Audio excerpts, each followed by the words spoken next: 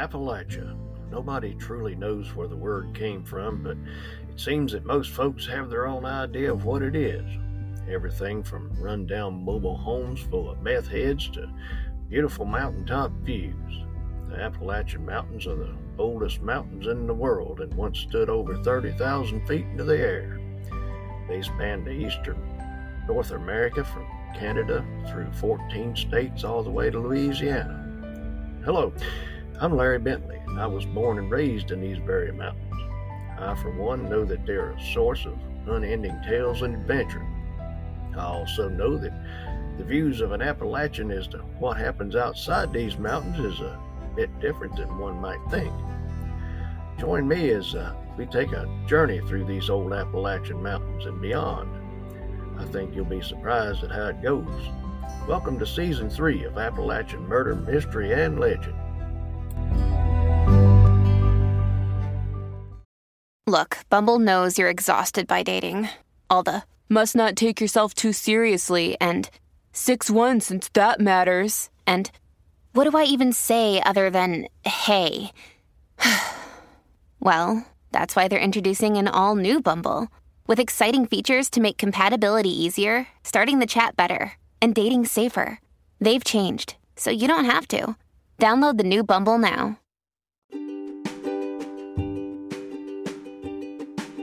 Howdy, my good friends. I hope you're doing well today. Thank you so much for stopping by again. You know, we all sit around and watch the news, at least as much of it as we can stand for throwing something at the TV. And we see some of the most horrific things that people can come up with to do to each other, shown right there in full-blown living color and high definition.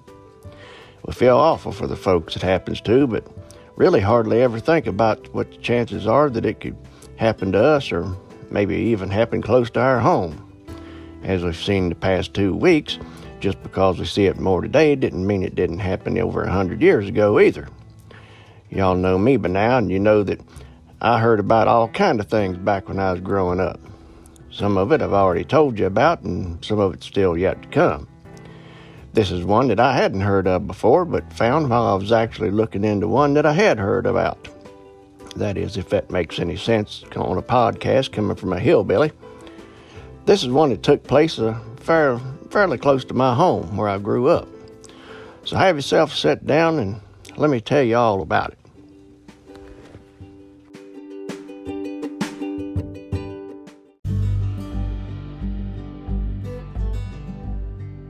Chesterfield County Deputy Sinder was called to the scene early on the morning of July 19th, 1911, just outside Richmond, Virginia, along the Midlothian Turnpike.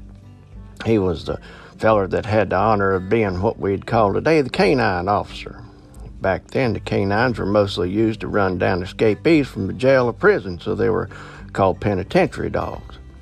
Because somebody got the bright idea that maybe these penitentiary dogs might be of some good use in the case, he was asked to bring them to the scene and see what they could do about giving a little bit of a help to them, finding somebody.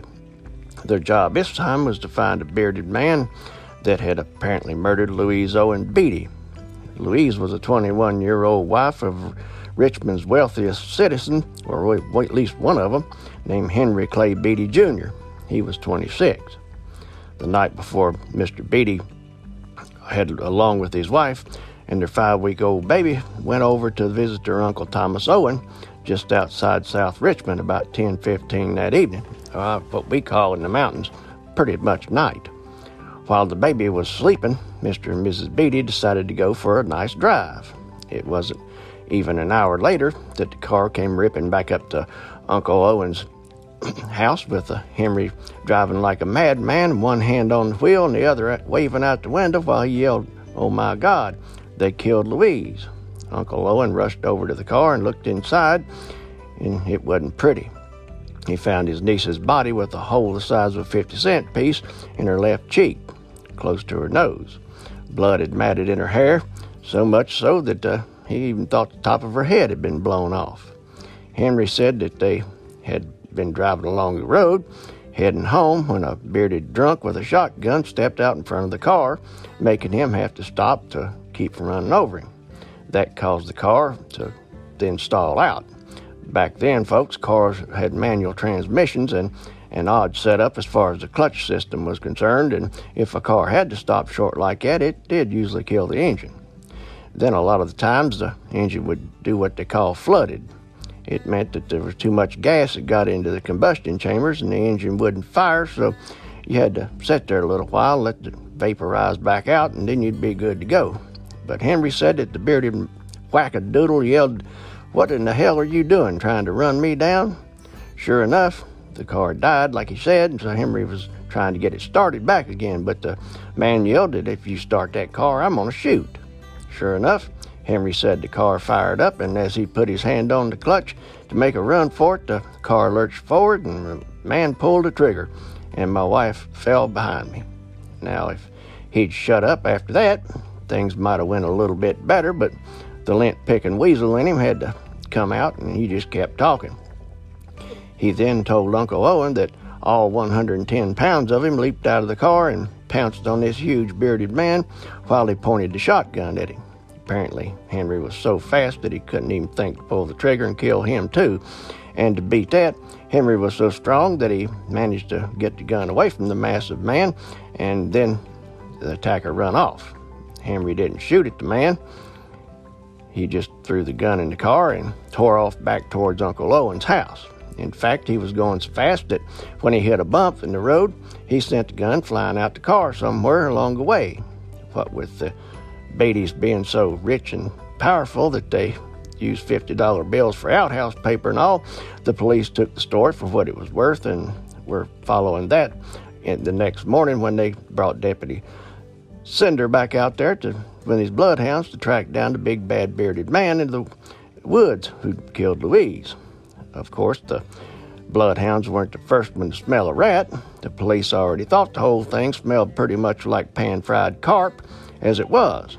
A big puddle of Louise's blood was right there in the middle of the road, and that was where the dogs were going to start. For hours, the canines walked around circles in the blood puddle and their ears staring up the ground, like old bloodhounds do, so they could get the scent stirred up. All they managed to do was keep looking up at Deputy Cinder like they were asking him if this was some kind of joke. They never found so much as a gnat hair of a scent, or the way the big bad bearded man and maybe ran. Deputy Cinder came to the conclusion that his top-notch bloodhounds couldn't find a trail because, by golly, there just wasn't one. There was only one thing that they could do from there, and that was to start picking apart the details of Henry's story, which they probably had to do with a clothespin on their noses because it stunk so bad. But the first thing that stunk was the fact that the shotgun had been found about the time the sheriff was about to piss on the fire and call in the dogs. It was like Henry told him along the turnpike, but instead of laying near the road, it was about 25 feet off the side of the road. That was a right smart distance for a shotgun to fly out of a car, no matter how fast it was going or what kind of bump it hit. Of course, today's cars go fast enough for something like that to possibly happen. They just didn't make them back then. To the police, it seemed to them like somebody had walked over there and hit it. All the while that was going on, the coroner was looking at Louise. In fact, he was getting knee-deep into the examination of Louise's wounds, which he'd found a bit odd and suspicious. Henry had told him that the bearded man was about 6 feet away when he fired. From that distance, the shot would have left powder embedded into Louise's face, but there wasn't any.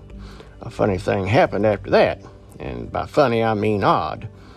Police got a tip from Henry's cousin Paul Beatty that Paul told him that a few days before the murder, Henry had asked him to go buy him a shotgun. So Paul runs down to the hardware store, grabs a nice one, and hands it over to Henry on July 14th. Just 5 days later, the undertaker was picking shot out of Louise's face and head so that they might be able to let the family see her one last time before they buried her. There was one last thing that came up, and her name was Beulah Benford. Even though old man Beatty, Henry's dad, was a fine, upstanding pillar of the community, his son was a full-blown, tantrum-throwing, spoiled, rotten brat that had grown up getting his way through hook or crook, come hell or high water. He had him a taste for hanging out on the more nefarious side of Richmond. That's where he met Miss Benford back in August of 1907. The fact that she was only 13 didn't mean a thing to him. She was said to have had the scruples of an alley cat and made money doing about anything anybody wanted her to do, and by anything, from what I've read, I mean literally anything. Folks, this is about to go far south as it can go. Stick around, I'll be right back. You're listening to Appalachian Murder, Mystery, and Legend with Larry Bentley.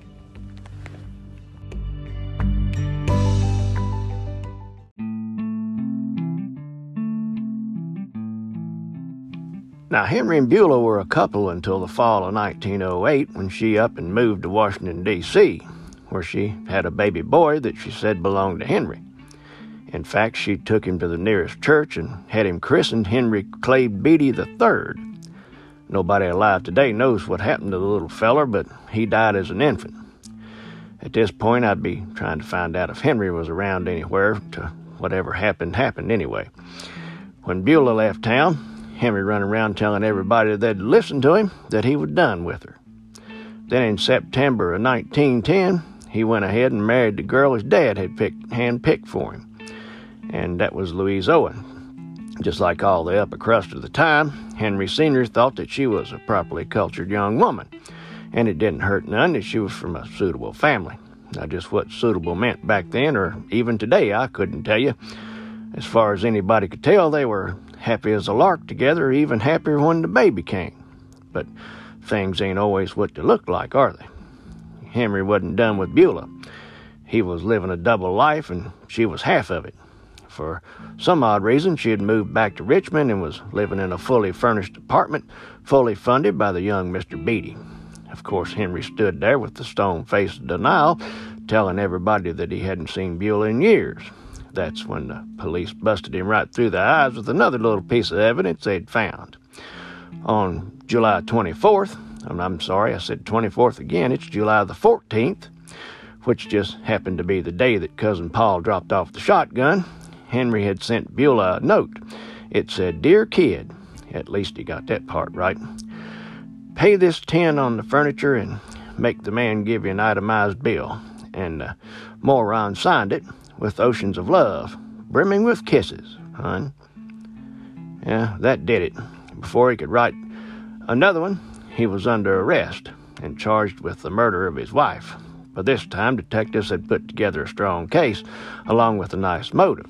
It looked like Henry's goose is cooked right about now, and I mean literally, because Virginia, well, along with New York, was where we've been the past 2 weeks, also had themselves an electric chair, and it was using it like it was an assembly line on a manufacturing plant for cars. The so-called Dear Kid letter was proof that Henry and Beulah were still an item despite all the denying that he could come up with. In fact, the very day before the murder, Henry had spent the entire night at Beulah's place. Now, I don't know how he managed to pull that off, but he did.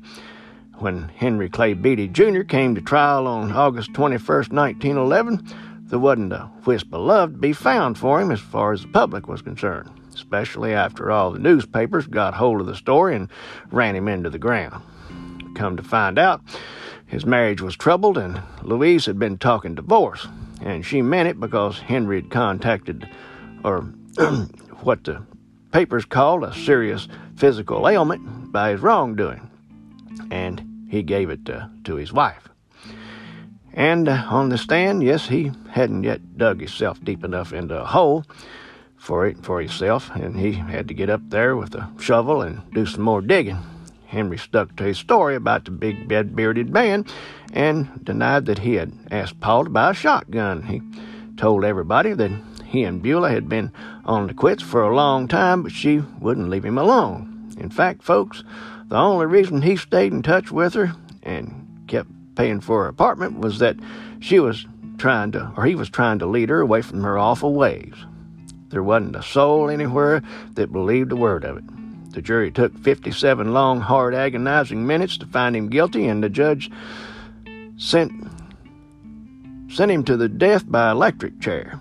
And his only comment then was that he hadn't been convicted of murder. He was convicted of an affair that people thought he had with Beulah.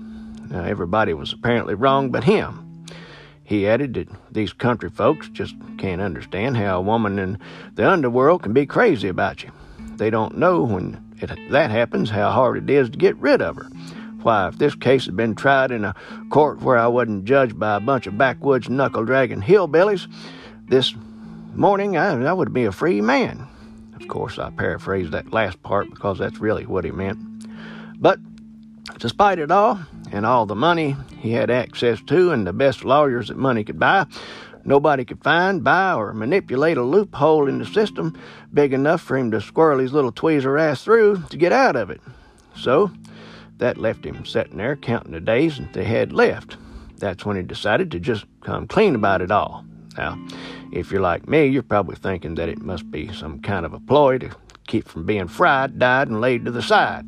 But just before his date on November 24th, 1911, he offered a complete confession which matched the prosecutor's case to the letter. What about Beulah? She didn't stick around for the trial, or after the trial, she left Richmond for the bright lights of Broadway, and she offered to tell her story in vaudeville houses and pose for picture plays in the new film industry. Of course, it was strictly for the purposes of teaching moral lessons and the wages of sin to the younger folks. So she said, but nobody was buying what she was selling, and every city that she went to, they pretty much run her out of town on a rail like a big scarlet letter was stamped in her forehead. After they planted Henry in the cold ground of the Appalachian foothills of Virginia, life went on for the citizens of Richmond, and there's not many people that remember the case today. I hope you got something out of the story today. It's another one that needed telling. If you have, please rate and review the podcast, and don't forget to follow us and get notified of new episodes on whatever media you're listening on. Come join us on Facebook group Appalachian Murder, Mystery, and Legend Podcast, where we talk about everything Appalachian or whatever else you want to talk about. I'll be back real soon with another Appalachian Murder, Mystery, and Legend, and I'll see you then.